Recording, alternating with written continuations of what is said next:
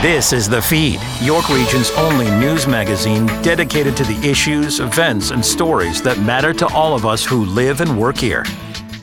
Welcome to The Feed. I'm Anne Rohmer. On the show, planting 500,000 trees, a day on the farm, and Aurora's Canada Day Parade needs your help. But we begin with Vaughan's push for independence. First came the expansion of strong mayor powers, which includes the city of Vaughan. Then came a resolution presented by Vaughan's mayor, Stephen Del Duca, recommending a new governance model allowing Vaughan and all York Region cities to, quote, become single-tier municipalities. Lots to talk about with Stephen Del Duca. Welcome to The Feed, Mr. Mayor. So, increased powers and the push for independence all in just over this past week. This has been a busy time for you. Well, first of all, it's great to be back with you, Anne. Thanks for having me on, as always. And yeah, for sure, it's been a very busy few days. Big news coming out of Queen's Park, and I think big news coming from the city of Vaughan over the last few days about our future. I'm very excited about where we are right now. Let's talk first about the strong mayor powers. What will that allow you to do as mayor of Vaughan? Well, you know, when the provincial government passed this legislation a while ago, and now obviously they've announced that as of July 1st, a bunch of new mayors, me included, will have these additional powers. Technically, the powers are quite considerable. You know, the budget for the city would be, you know, flowing from the mayor and the mayor's office. The opportunity to hire the city's chief administrative officer or city manager and senior staff. Technically, the ability to approve bylaws relating to things that are provincial priorities, so housing, transit, and a handful of others. The mayor can move as long as she or he has the support of 1/3 of council. So, and that's just a few examples. So there's quite considerable powers that it technically are now or will soon be in the domain of about 28, I think it is, mayors across the province. The question to me, though, is, you know, when will mayors feel the need to actually use the powers? And I've given this a fair bit of thought. I will tell you, 7 months into the job, what I'm really happy to report to your audience is that Vaughan Council is working very well together. You know, we don't always share the exact same opinion, but that's a good thing. It's a healthy and dynamic discussion that we tend to have here. But I think as a group, the 10 of us do understand where the city is and where we need to go. And so, look, my instinct tells me these are not necessarily, especially in the case of approving bylaws, powers that I would be using every day of the week. It's good to have them in order to make sure we are delivering. But at the end of the day, my focus and my priority is to continue to work as a team. So that was a week ago Friday, June the 16th, the announcement about strong mayor powers. Let's talk about what happened at council this past Tuesday night. You and council moving forward with the very first steps toward independence for the city of Vaughan. Absolutely. You know, I look at what's taken place in the last couple of months. We saw that the province moved very swiftly in Peel Region to not just talk about the potential dissolving of Peel Region as a level of government, but they actually introduced and passed legislation, Bill 112, the Hazel-McCallion Act, to, I'll say, grant over the next couple of years, grant independent single-tier status to Mississauga, Brampton, and Caledon. And, you know, I will admit, it caught me off guard with how quickly they've moved. I think that's a very clear indication that they are prepared to make structural changes to some of the other regions, should the regions want those changes to be made. And at the end of the day, to me, it's all about, you know, eliminating the unnecessary duplication, streamlining decision-making, making sure that residents here in Vaughan and across York Region understand that they have one point of contact for any resident concerns, complaints, or suggestions they might have. And here in Vaughan, we are big and we are growing, and our property tax base is diversified and it's strong. Our what we contribute to the regional economy is considerable, and what we send to the region of York by way of development charges to help offset the growth that we're having. We rank first in each one of those categories, and in some by a wide margin. So I do feel like this is the ideal moment for us to roll up our sleeves and do the homework, which is what the resolution called for. But I did want to indicate to the rest of the audience in York Region and to the provincial government, We think this is the right way to go in general. We think it's the right trend, again, in order to streamline the decision-making. And I'll tell you, Anne, the city staff here at the City of Vaughan do a phenomenal job in areas like public works and infrastructure and economic development and planning and legal and across the board. I think if we're in control and able to shape our own destiny as a large, growing, and sophisticated city, that's the best place for us to be. And so that's why I want us to start down this path, and I'm delighted that Council unanimously supported my resolution. Yeah, they passed a motion appealing to the Ford government to sever the city from the rest of the region. Will politics come into play when it comes to dealing with the Conservative provincial government versus your history? You were the leader of the provincial Liberals. Will that be a barrier to getting approval for this from the Ford government? I really don't think so. I mean, I tell people somewhat jokingly, but I do mean it seriously. I'm now living in my post-partisan life, and everyone knows my biography and the work that I've done, and work that I'm proud of, and the values that I hold dear are still the values that I hold dear. But I will say, the 7 months that I've been mayor, I have to confirm that whether it's Premier Doug Ford or many of his ministers, including the 3 MPPs that represent the government here in the City of Vaughan, it's been a very constructive and strong relationship. They've been, all of them, including the Premier, very accessible whenever we've reached out looking for help and support with different initiatives. And I think the people who live here in Vaughan, and frankly this is true of everybody, real everyday people care a lot less about partisan colors and party names and status. What they want is results. And so if moving to a single-tier model, and by the way, a single-tier model with also still the ability to pool resources for things like police and transit and public health, but a single-tier model gives us better value for our tax dollars, better service for our residents, keeping debt levels low, avoiding duplication. That's what people want to see. They want progress. They don't care about political parties. And so that's the frame of mind that I'm in, and I have to say it's been great so far to work with the provincial government. I must say, recently, Markham Mayor Frank Scarpitti floated an idea that was the complete antithesis of what you're talking about. And from my view, my perspective as a citizen, it seemed to be shot down pretty quickly by the Ford government. Does this now work in your favor? Listen, I've known Mayor Scarpitti for a long, long time. He's a great guy. He's been a phenomenal mayor for Markham, and he's someone I consider a friend and an ally and a good partner for Vaughan. And so I always listen closely when someone with his veteran experience speaks up about an idea. I do understand the general, of course, concept of an amalgamated city for York Region, but in my experience, and frankly, I think in the experience of the people who've lived in the GTHA for the last number of years, we saw Toronto in the mid-1990s go through an amalgamation process. I think that was very divisive at the end of the day.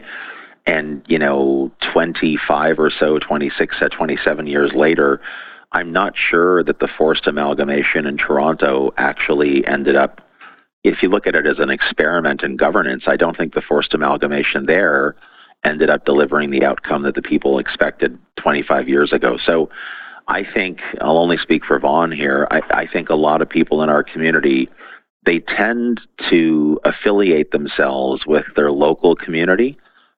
In fact, if I'm walking down the street in Vaughan, most people have never heard of York Region. They don't understand what the difference is between the 2 levels of government. Again, as I said earlier, they just want positive results delivered for them and their family. So I respect Frank a lot. I think it's important to listen to a good veteran colleague. But I agree with you, Queen's Park shot it down pretty quickly, and so we've got to look for other options, and that's what my resolution was all about. When you were elected mayor of Vaughan, you became mayor for the next 4 years. You also had this amazing contest recently, Mayor for a Day. You've got a winner. That's right. Yeah, we did. We had first of all, we had more than 30 applications that came in across the city. And then, some people have said to me, well, that doesn't seem like a lot, but this is the very first time we've done it. And we did reach out to the public and Catholic schools, publicly funded schools across the city. We let everybody know we were doing it. You had to be in grades 5 through 8 to apply. I actually think for our first time out, getting more than 30 applications is really great. We had 3 members making a decision on which was the best application. It was the city manager, deputy city clerk, and our deputy city manager for legal services. They reviewed each one of the applications, and we did have a winner. And just a few days ago, Allegra Spagnuolo was a grade 8 student from Our Lady of Fatima Catholic Elementary School in Woodbridge, Ward 2, was the mayor for a day. So Allegra got to spend the entire day with me and members of council and my staff. She came to a committee of the whole meeting, a council meeting. She got to wear the chain of office, like the real chain of office, for a good chunk of the afternoon. She got to tour the library system we have. So she had a great day. I hope she had a great day. And she's someone who's off to St. Elizabeth High School next fall. She's got an exciting future ahead of her, and I'm really thrilled.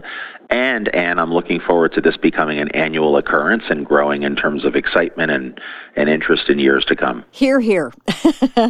Let's move on to infrastructure here in Vaughan. The Kirby Road Extension Project. It's currently in the sort of pre-construction phase.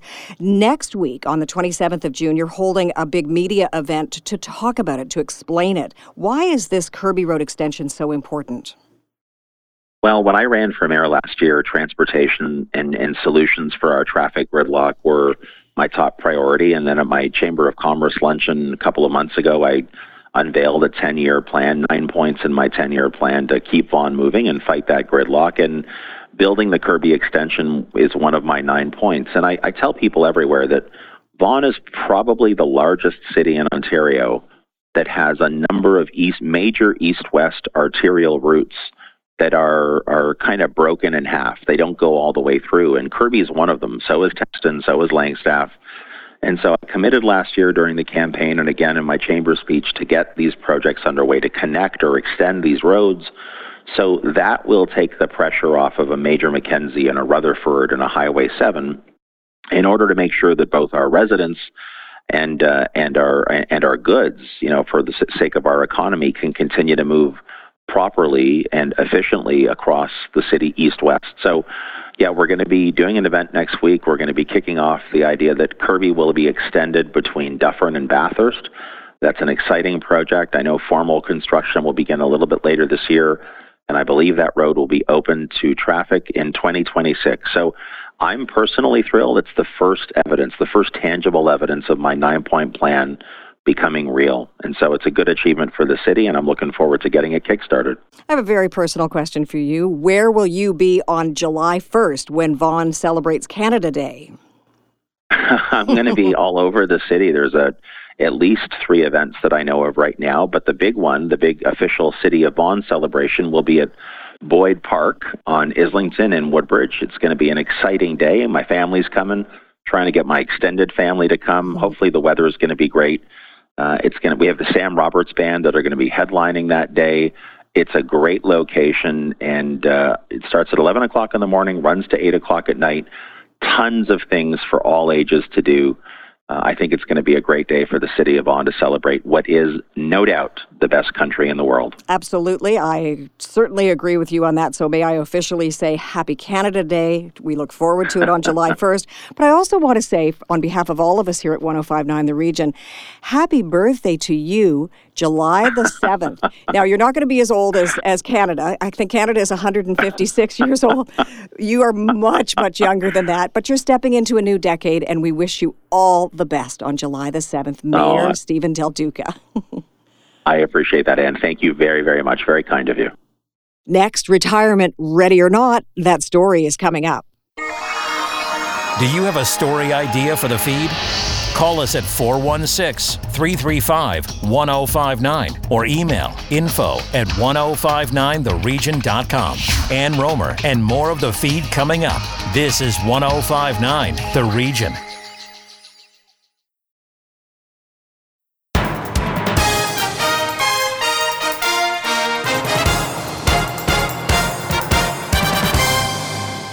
Welcome back to the feed. According to a recently released HOOPP Abacus Data survey, 44% of non-retired Canadians aged 55 to 64 have less than $5,000 in savings. 1 in 5 from this group admitting they've not put anything aside for retirement. The number of seniors in Canada is growing as the population of our great nation hit 40 million on June 16th, with the 65-plus crowd accounting for 20%.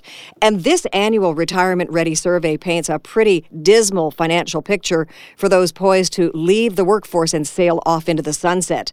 Ivana Zarnato is head of plan services with Healthcare of Ontario Pension Plan, and she joins us now on the feed. Welcome to the show, Ivana. Great to have you with us. Thank you. So happy to be here. So this retirement survey is an annual survey. What's different about this year? What stood out for you in terms of the survey results? Well, with the prolonged period of rising inflation and interest rates, we know that Canadians at all ages are finding it much harder to save for retirement. But the research demonstrated that the picture is really bleak for the older age group that really should be looking forward to retirement and getting excited about entering this next phase in their life. We know that workers in the age group of 55 to 64, that just under half have less than $5,000 in savings, and that 1 in 5 have not set aside anything for retirement. So then more than half of them have said that if inflation continues to rise, the only choice that they will have is that they'll need to push out their target retirement date, which is really unfortunate. You know, when you've worked your entire career and you're looking forward to retirement and you now find yourself in this situation. So let's analyze some of those stats that you just talked about. First of all, less than $5,000 in savings. Are we talking about what's in the bank? Are we talking about RRSPs? Are we talking about, do we at any point include houses and equity in home ownership? The question that was asked in the survey was really a general question about, what they have in savings. So we don't have necessarily the detail that you've asked in your question. But it really does signal that it's hard for Canadians to save on their own. We've always said that, to prepare for retirement, save early and save often. But that's easier said than done. It's really hard if you're trying to do that on your own. I have 3 grown children, grown boys who are now in the workforce, and I've been saying to them for many years, save what you can. And with the rising inflation and interest rates, they kind of look at me like, there's nothing left at the end of it. I get my paycheck, I pay my rent, I pay my phone bill, and there's not much left to save. So we know how difficult it is to save. And Canadians have continued to tell us that, they know the solution to this is access to workplace retirement savings plans. The other thing is pushing your retirement date as far down the line as possible. It's almost like moving the goal line. So let's go back to having nothing in savings or just $5,000. The 55 to 64 poised to retire, hoping to retire. How can they live on $5,000 if that's all they have in their savings accounts? And that's what's challenging. That's why we're seeing that this group of Canadians are saying that they have to keep working, that they're not able to retire because they know that they can't live on that. With the younger Canadians, we know that having access to workplace savings plans, if we can, continue to see that employers offering those plans, that we don't then find our younger Canadians in that same situation, when they get to that age. In the general population, in your survey, 1 in 3 Canadians is falling behind when it comes to their standard of living, with 38% of pre-retirement adults, that's the old 55 to 64-year-olds, saying that they're kind of out of step with their standard of living. So what does that mean? Are they trying to figure out how to live well, but also how to retire well at the same time? Yes, they are concerned about their ability to retire. Because they know, they've been saying for every year that we've done the survey, we've seen a consistent trend that Canadians know that there is a retirement crisis looming. We see it every year. They know that that's not sufficient for them to live on. And at that stage of their life, they don't have a lot of options left, so they are continuing to work. What about OAS and CPP? This is something that is given to Canadians at a certain age. I believe it's 65 to start earning OAS, and you can access your CPP at an earlier age. But does that factor into one's ability to retire comfortably? Yeah, so the government programs are great. And as you mentioned, they're available to Canadians, but they're not enough. If you have friends or family who are collecting those, you can see that it's not enough to live on. So as good as they are, there is a need for Canadians to have access to other retirement programs so that they can continue their standard of living. And what we've heard time and time again is that Canadians recognize that access to workplace retirement savings plans is really the most effective way to make sure that they have those savings in time for their retirement. But if you're talking about 55 to 64, it might be a little bit late, or is it ever too late to join in a company's pension plan?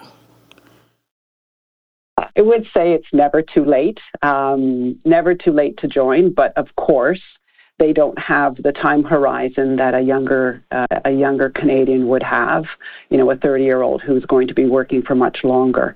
So absolutely, if you are able to, if your employer is offering a savings plan, a retirement savings plan, join the plan. However, they don't have the same opportunity that a younger Canadian has to build up that retirement. And the biggest problem for anybody right now with inflation and high interest rates is finding any excess money to put aside for anything, anywhere, whether it's a pension plan with your company, whether it's an RRSP. It's just tough to find any extra cash. Exactly. Our research last year, told us that younger Canadians are still really the worst off, that things remain very challenging for them. More than half of them are living beyond their means and not by choice. And that group is really most concerned with, their income keeping up with inflation, whether they're able to afford a house, and most importantly, their ability to save for retirement. Let's talk about owning a home. And if you were lucky enough to get in, well, the getting was good. It's a little tough to get into the market now. But of the 66% of pre-retirement adults who own a home, this is according to your survey, 34% are relying on the sale of their home to fund their retirement.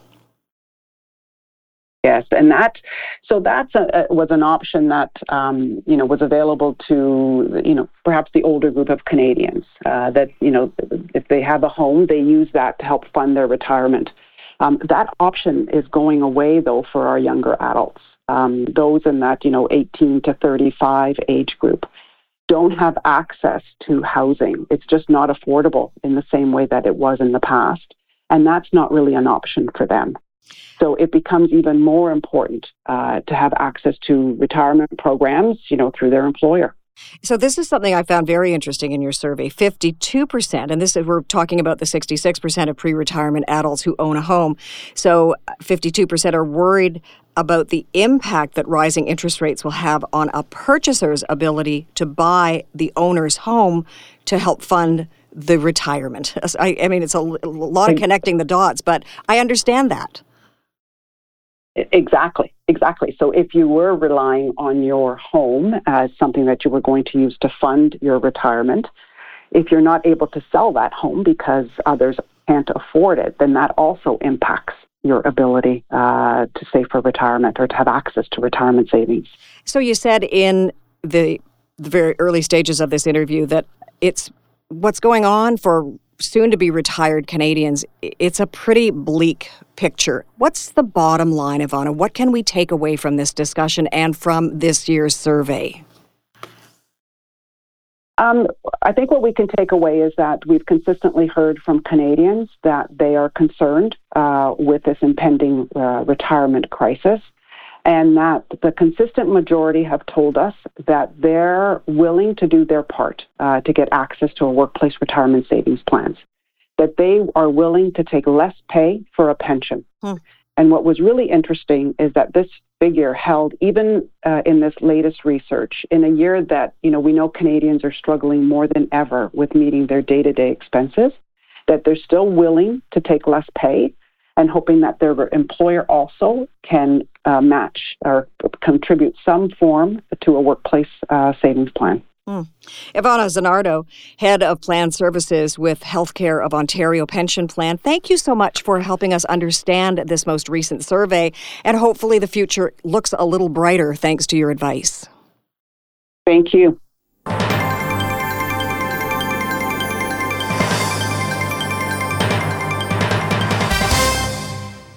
Next on the feed, celebrating pride and resilience. Jim Lang with that story. As Pride Month is coming to a close, there are so many great people across this country doing great work for the LGBTQ community. And one of the great things about it, one of the great organizations is the LGBT Purge Fund. And their executive director is a very inspiring person, someone doing great work every day to help everyone across this country. She is Michelle Douglas and joins us this morning on the feed. Michelle, how are you? Hi, great to connect, Jim. I'm really well. It's always a busy month and excited to continue the work. I mean, you were the Grand Marshal, co-Grand Marshal of the Pride Parade in 2000. You won the Queen Elizabeth Diamond Jubilee Medal in 2012. Your work is well documented, but I mean, it continues. Here we are in 2023, and I know we just had the York Region Pride Parade. I was thrilled to be part of it, but it seems to me like there's still a ways to go from your work personally and with the Purge Fund. Do you feel the same thing?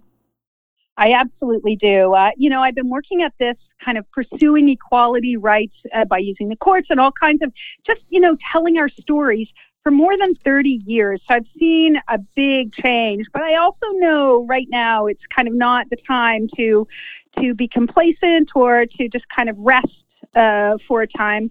Because as we all see, there's a lot going on that makes, people in the LGBTQ community quite vulnerable right now. So, lots still to be done. But Pride's also a time to, I think anyway, reflect on what we've achieved, which has been a lot. And, think about, how we kind of refuel and keep going. I look at what you're doing with the Purge Fund. And just maybe explain to the listeners, the LGBT Purge Fund, how important it is to us as Canadians and what it does to help people.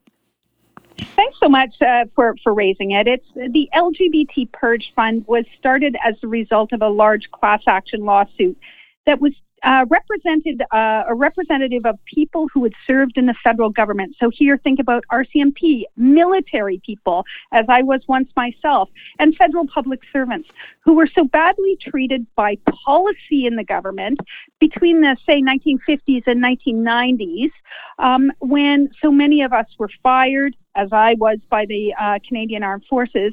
And so this group finally got established as a result of a lawsuit. And now we are focused on reconciliation. So doing lots of cool things, including building the world's first national scale monument to the 2S or Two-Spirit LGBT community and it's going to be built in Ottawa. So lots of big work going on. And I think it's a way to remind folks in Canada that, the Canadian government didn't always treat many of its citizens very well. And so we're reflecting on the past, but I think also, definitely looking up about things we've achieved and that will still be there to help those who need a hand going forward. Considering your not so great experiences in the armed forces in the 80s, what goes through your mind when you see openly gay members of the armed forces being greeted by their partners when they come back from duty or come off a cruise in the Navy or come back from a deployment? This is so heartwarming for me. I'm really proud of the things we've achieved through really hard work, of course, but, it makes me feel really good that people can be themselves, serve their country, which was so important to me, and, live their lives and contribute. So it's a great sign when those kinds of things happen. And frankly, when I see flag raising happening on military bases, I'm like, great. This is the kind of hope that we had, that people can be seen, acknowledged, and then carry on with the very important work that's in front of them. So that's the hope, and now we're largely seeing it. So things have really progressed well. Honestly, just seeing those scenes sometimes just really warms my heart. Michelle, I have to admit, in the 80s, I did and said a lot of stupid things that I'm not proud of. I was ignorant. I didn't know any better. But over time, through life and through my family, through my kids, I've liked to think I've educated myself and changed my way of thinking. Is that part of the process of what the Purge Fund and what you and your staff do is continue to educate people to maybe change their way of thinking? Yeah, I think so. It's a journey for many of us, right? I think Canada's doing lots of learning about, what's happened in the past that maybe we didn't know or didn't learn about it, didn't fully appreciate. So that's part of the work of the LGBT Purge Fund, educating people, because I think once more people know about the level of discrimination that happened to LGBT folks. Myself as a serving member of the military, being fired just because I happen to be gay. These things don't sit well with, I think, the average person. So telling the stories of the past makes it a little easier for us to understand why we've pushed and, to seek the equality that we now have largely today. So, it's a journey for people, of course. And frankly, my form of activism is to say, I'd rather meet you along the way and help explain some of this stuff rather than condemn you for, mistakes of the past. Let's work together. I think that's a way to really see bigger changes. And it's always been my approach. Even my own family, they have just come along. They're so loving and so supportive. And now kind of would go to a pride parade because they're, they want to learn more as well. Speaking with Michelle Douglas, the dynamic executive director of the LGBT Purge Fund and doing great work for the pride community across this country. You had mentioned other government departments, and we associate you with the military and problems with being out and gay in the military, but you also alluded to the fact that other levels of government and civil servants in the country face the same kind of discrimination. Yeah, that's absolutely right. So here, as an example, people who may have been like a gay or lesbian diplomat, and they were often targeted by the Foreign Service of Canada back in the day and lost their jobs. Same with RCMP members. I can think of friends of mine who were serving as RCMP members and literally fired simply because they happen to be gay. So, this happened, and the number may shock people, but it was more than 9,000 Canadians in the federal work environment that were subjected to these policies. And we now call that time period the LGBT purge, right? Purging of people out for no other reason than our sexual orientation or how we identify.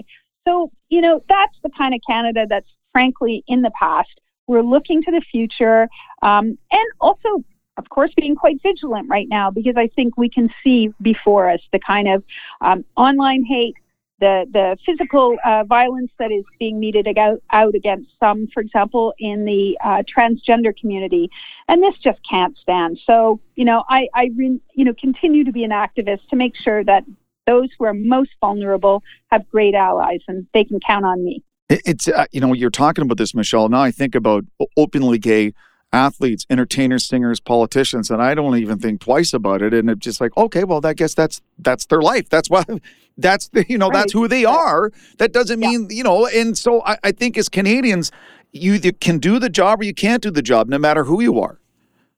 Well, I think that's always kind of been the aim, is to be able to be, who you are and then get on with it.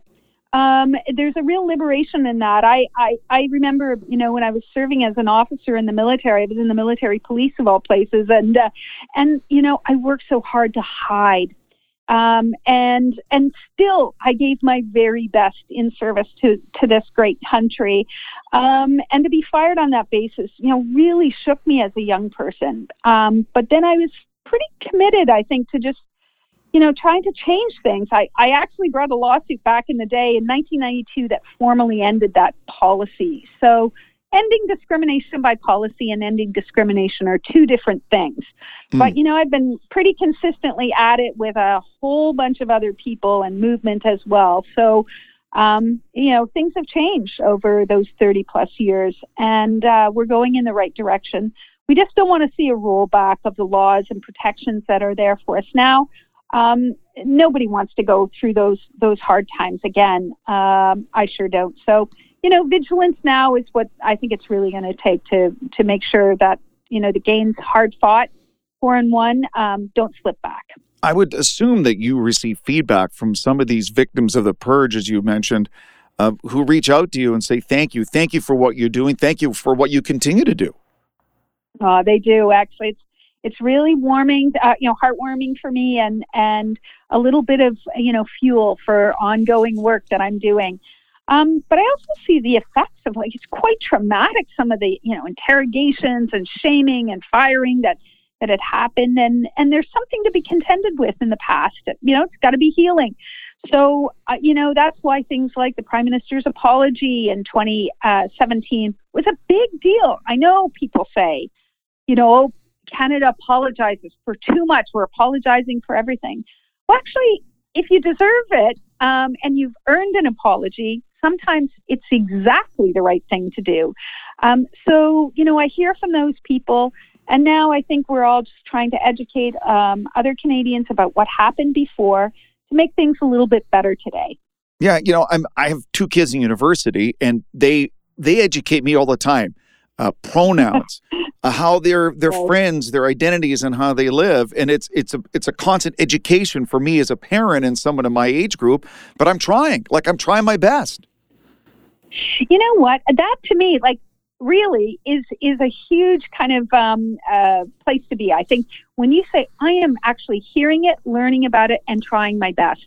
No one's, for me anyway, at least as an activist, I'm not expecting perfection. I think, trying to understand, learn more about it, and maybe see people's humanity. What an incredible place to be, actually. And I think if more folks could take that perspective, I think we'd all be a lot better off. You might not know a lot about it, but learning and trying your best.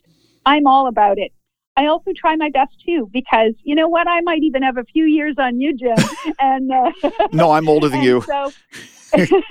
So I'm also doing my best. And movements change, language change. But you know what? We can keep up with that and continue to do our best. Michelle, I can't even begin to tell you how much I enjoyed this. And I just thank you so much. Thank you for what you do as a Canadian, retired officer in the military, and what you're doing as executive director of the LGBT Purge Fund. It's just amazing. And it's people like you that make this a great country. Thank you, Michelle.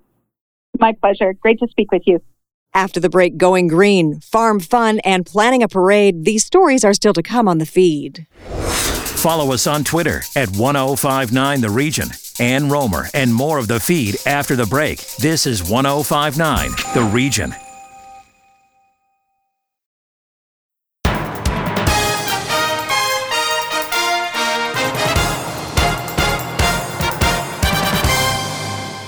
Welcome back to the feed. I'm Anne Rohmer. The Greenbelt Foundation is working to increase rural and urban forests. Kevin Frankish now with the planting of 500,000 trees. We see the signs on the highway now entering Ontario's Greenbelt. It's the largest of its kind in the world, a significant amount of it right here in York Region. But we also hear how easily this literal investment in our future could be bulldozed, as the Ford government seems to be trying to do. This week, the Greenbelt Foundation and Forests Ontario celebrated the planting of 500,000 trees in the Greenbelt. CEO of the Greenbelt Foundation, Edward McDonald, joins me now to talk about this milestone, but also about the ongoing task of protecting this important part of the province. Hi, Edward. Good afternoon, Kevin. How are you today? I am well. Congratulations on 500,000 trees. I don't know if Hallmark makes a card for that. If not, maybe they should, but we're certainly very excited about it. It's been a long time in the making, and it was great to get to that point. Can you put into perspective what 500,000 trees means? Sure. Part of it, if you step back, we've done a lot of work just looking at tree cover and the larger health of natural systems in southern Ontario and in the Greenbelt region. And so what we're really trying to get to, and most people have a target of about 30% tree cover. But, 500,000 is a great step along a bigger journey. What did it take to get to this point? Sure. Well, first of all, despite, I'll just say, we continue to get support from the province of Ontario. So in part, it allows us to do these kinds of investments. So that's part one. Part two is really strong partnerships with organizations like Forests Ontario, conservation authorities and conservation groups, as well as a whole range of private and public landowners, which is where these trees are being planted. So it starts with those partnerships. It starts with a vision about what we're trying to achieve, and then a lot of hard work on the ground. And it's been really impressive to see how that's gone. A lot of us were under the impression this is protected land, period, stamped at no erasing, nothing's going to happen to it. But then we hear the plans to perhaps build on part of it, something that, thank goodness, many people are objecting to. How fragile are these lands, and how fragile is the effort to try and keep these lands as they are? So I think good question. It's a complicated question. I think, as you said, there's a high degree of public support for what the Greenbelt provides, and which is helps clean our air, helps clean our water, protect our water systems. It provides immense access to natural spaces and a huge part of our local food system, things people love, including all the Niagara tender fruit. So we know there's a lot of public support and, frankly, a lot of more general support. So that's the strength of the Greenbelt, and that's sort of where we're focused on how to get the most out of the Greenbelt for Ontario. The Oak Ridges moraine, which is a very integral part of the Greenbelt, is very significant too, just simply because it's one of the highest points in Ontario, and from there water flows. And so what happens in the Greenbelt doesn't always stay in the Greenbelt, does it? No, it's a great point. So yeah, the Oak Ridge moraine, which includes covers a significant portion of the York region, is actually connected to both Lake Simcoe watershed to the north and the Lake Ontario watershed to the south. And to your point, it's protecting the groundwater, part one. So there's still a lot of people, including the York region, who rely on groundwater as opposed to lake water, both for residential purposes, agricultural purposes. So it's protecting that water system from that perspective. It's also a really key part because it's many of the headwaters of the rivers and creeks and other things that flow into Lake Ontario and through our major urban areas originate in the Oak Ridge moraine. So what happens on the Oak Ridge moraine, as you say, impacts what comes downstream into areas where millions of people in Ontario live. What can people who live in the area, so let's talk Richmond Hill, which includes Oak Ridges, let's talk Aurora, and these areas, what can they do to help? Yeah, I think it's what we've seen is, continue to have conversations. We obviously are growing as a province. We have choices to make about how we grow. And I think it's the, community conversations are really important to that. So, whether you're in York region or elsewhere, I think we're, continue to want people to sort of, get engaged and talk about why these things matter, because there are choices to be made, and, public input, community input, those are obviously critically important to those choices. We might be surprised to learn more about the Greenbelt because really, like I said, I think a lot of the only exposure some people have to it who don't live in the area or who don't hike in the area, et cetera, are the signs on the highway saying now entering Ontario's Greenbelt. As we're looking at those signs, give me some ideas of what we should be thinking. Where should our mind go when we see those signs?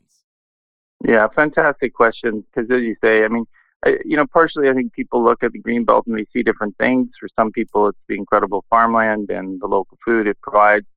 For others, it's natural spaces and areas that they love and maybe go hiking in or biking in, those green spaces that the Greenbelt contains. We've already talked about water, and there's lots of other benefits like that people can be thinking about, but people love different aspects of it. So it's tourism and recreation, it's the green spaces and natural systems, it's the local food and agriculture, and it's the water. But we also think about the rural economy. There's a lot of people, including in York region, who are working in agriculture, tourism, forestry, and a lot of things that the Greenbelt protects and provides.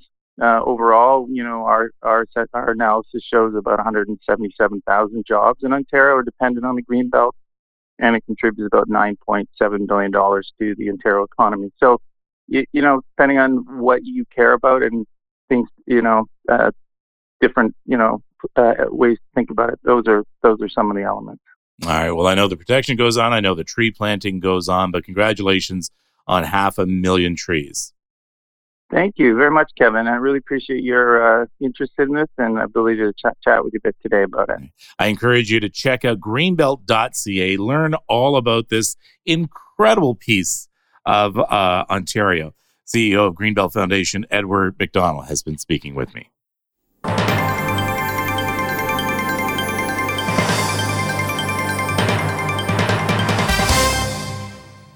From the forest to the farm, Shaliza Bacchus takes us to Clearwater. It's officially summertime, and there are so many fun ways to enjoy the weather around the region. And one of the best ways to enjoy a Saturday in the summer is heading up to Clearwater Farm in Georgina. Joining me to tell us all about the happenings at the farm is Communications Coordinator Jennifer Gidge. Welcome to the feed. Hi, awesome. Thank you so much for having me. We are so happy to have you on. So first of all, in case our listeners aren't familiar with Clearwater Farm, we at the region, we love it up there. We've been up there a number of times, but why don't you tell us the story behind the farm? Yeah, of course. So essentially what we are, I'll start that and I'll go on a bit of a history, is that we're an educational farm. And that phrase sort of means two things. Essentially, we help young people who are interested in learning how to farm by providing them access to land, equipment, training, field trips, really a whole curriculum about farming. So we teach them, we get them to grow in this sort of industry because it's so hard for young people who want to get into farming to get into it without having that access to generational land, etc. So we have our agripreneur program that provides that teaching all around regenerative agriculture practices, so practices which are good for the land and really for the future of our planet and our food systems. And so that's the first way. The second way is through helping kids learn and grow on our farm, and that's where our Saturdays come in. Previous to that, we've done a lot of summer camps, school trips, really anything that helps kids learn about nature, grow their curiosity about nature, and just see how their food grows. Amazing. And all right, you mentioned the Saturdays at Clearwater Farm. They look like so much fun. What are all the fun elements to a Saturday at Clearwater Farm? Yeah, so essentially we have this fun happening every Saturday until Thanksgiving weekend, 9 a.m. to 3 p.m. We have a ton of family fun offerings. One of the big ones is our art program, essentially called Art in the Field, where you get to come together as a family and do art in nature with the assistance of some local artists. We have a full schedule on our site. Some of the different, art fun includes, a clay program. We have painting fun. We have fun with fiber arts like yarn and that. And then we even have, for Canada Day, have sort of your own printworking workshop where kids and families can bring their T-shirts, hats, and can have a ton of fun designing their own T-shirts for Canada Day with their sort of the printmaking expertise of these local artists. And that's all done, in nature, in the beautiful outdoors, where kids can be inspired by the nature that's around them, and together as a family, they can create a piece of art they get to take home. That sounds like so much fun. And I want to touch on that, being outside. Kids are exposed to a lot of different things than compared to, let's say, 10 years ago. The rise of social media, technology, video games, all of these things that keeps them glued to screens. Why do you think it's so important for kids to be out in nature? Well, kids, they are our future. We're currently raising, as a community, parents, everybody, we're raising the next sort of generation, right? And so it's important that we help them develop a love for nature, a love for the outdoors, make sure that they are curious about nature, because, they are really going to be our future makers surrounding that. And it's just important, as you mentioned, like on a day-to-day basis, inspire them to get away from the screens, inspire them to just enjoy the natural world and explore it and get their curiosity going. And, on our Saturdays as well, we have self-guided tours, so families can come around the farm, look in our greenhouses, see where their food's grown, and we have various signs around our farm that teach about not only the history of our property, but also the different educational elements of the farm that help kids learn about, the nature that's around them. That's amazing. And, it's right here in York Region. It's not a far drive for, a lot of people closer to the city. It's easily accessible. You're right there by Lake Simcoe. It's lovely. And are there any other activities for the adults to enjoy? Yes, for sure. Well, during our Saturdays as well, not only, of course, there's the art program for the kids, but it's really fun for the whole family because we have along with our farm stand where you can pick up farm fresh food, we have other local vendors joining us which sell a variety of products each week. The vendors, more or less change every week. So if you come one week during the summer and then come a different week, you're bound to get something different. We have yoga programming for adults and kids. We have HIIT yoga, which is high intensity interval training. And then we just have your regular sort of classic yoga with some wonderful local instructors. And then we have a Nia movement and music, which is a very nice sort of just, feel your body in nature, get going to the music and just really have a mental wellness experience. And then we also do some teen/tween yoga as well. That all sounds amazing. I feel like there's nothing quite like doing yoga in a setting like Clearwater Farm. It's just beautiful. I personally have experienced it. It's amazing. Definitely recommend. Yeah, it's just, as we mentioned, kids connecting with nature. We want adults to connect with nature too, as you're going about your work week in that. It's just so nice to come to the weekend in the morning to just connect back with yourself, with your surroundings, just feel that sense of grounding again, being near what's nearby, the beaches and all that. And we talk about that a lot because, as we have this wonderful nature on the farm, we're also just a couple-minute drive or even walk from De La Salle Beach, which is our main beach in Georgina. So it's just a wonderful day trip experience. And speaking of planning a day trip, what would you think would be an ideal day if a family was planning to make the drive up to Georgina and they want to make the most out of all the activities?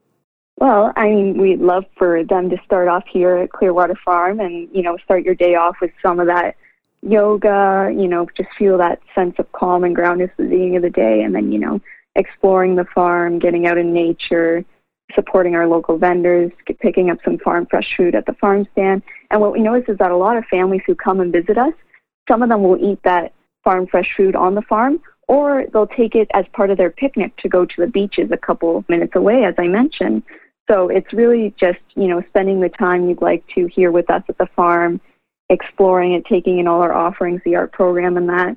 And then we recommend always heading up to the beach after. And then, we have some wonderful local restaurants in the area as well, which provide a great opportunity for some wonderful eats for dinner. Yes, I love that so much. That's exactly what we want to hear. And as I mentioned, it's right here in York Region, super accessible, super easy to get to, and a great way to spend a Saturday in the summer. Now, Jennifer, if our listeners want some more information about Clearwater Farm, where can they go? They just visit our website, www.clearwaterfarm.ca, and at the top you'll see a little sort of visit bar, and under that is Saturdays at Clearwater Farm to catch a full schedule. I will mention we got a couple special events coming up. We are open on Canada Day with that printmaking art workshop. That's going to be a lot of fun. And then the next few weeks in July, we also have outdoor story time for the kids as well. Sounds like so much fun. You definitely want to head up to Clearwater Farm on a Saturday this summer. Jennifer, thank you so much for joining me. Thank you.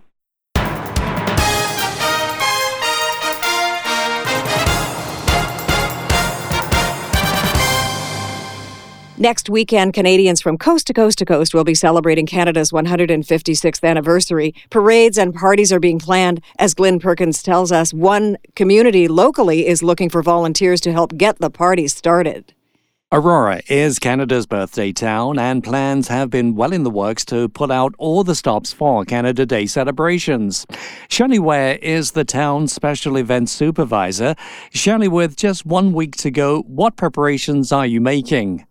There are several things underway as our celebrations take place over 2 days, starting on June 30th and carry straight through to July 1st.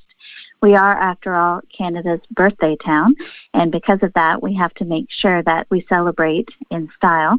We will be starting off on June 30th with our annual Dance in the Park taking place at the Aurora Town Park, featuring back-to-back live entertainment. And then bright and early, Canada Day morning, we'll be starting off with our annual Canada Day Parade, which will include the community. It'll have a huge multicultural showcase as well. We're fortunate to have the actual Governor General's Horse Guards, which will be in attendance and participating. And then the festivities carry on straight through to Lambert Wilson Park, which will be there for the duration of the afternoon, straight through into the evening with a finale of the fireworks. Throughout the afternoon, families can expect to tour Canada from one interactive and educational activity to another, reflective of each province and territory. So it's quite a robust plan that we have in place. And we know that the residents, the community of Aurora, they really enjoy getting into the Canada Day festivities. Aurora is full of small town charm with huge celebratory hearts. So yes, the community really does rally around this national celebration. And of course, we are the ones that created Canada Day, because prior to that, it was known as Dominion Day across the country. But Aurora felt that a birthday party was due, and a birthday party is what they started. And these birthday parties, they don't happen by themselves. It takes a lot of people to make this event happen. Absolutely, and we're fortunate to have countless community organizations that have stepped forward and taken on not just a role, but very active roles, such as the Aurora Farmers Market, the Aurora Legion, the Rotary Club of Aurora, the Optimist Club of Aurora. The list really goes from there and is endless. And if anyone would like to participate, if they would like to become involved, can they do that? Yes, by all means, they should reach out to the special events line at 905-726-4762 or reach out to any team representative with the town of Aurora, as it's an all-hands-on-deck affair. Shelley Ware, Special Event Supervisor for the town of Aurora, thank you for joining us on The Feed. Thank you so much. That special event number again is 905-726-4762. This is The Feed on 105.9 The Region. If you missed any part of the feed, please go to 1059theregion.com or wherever you get your favorite podcasts, including Apple Podcasts, Spotify, Google Podcasts, Amazon Music, and Audible. I'm Anne Rohmer. Thank you so much for listening.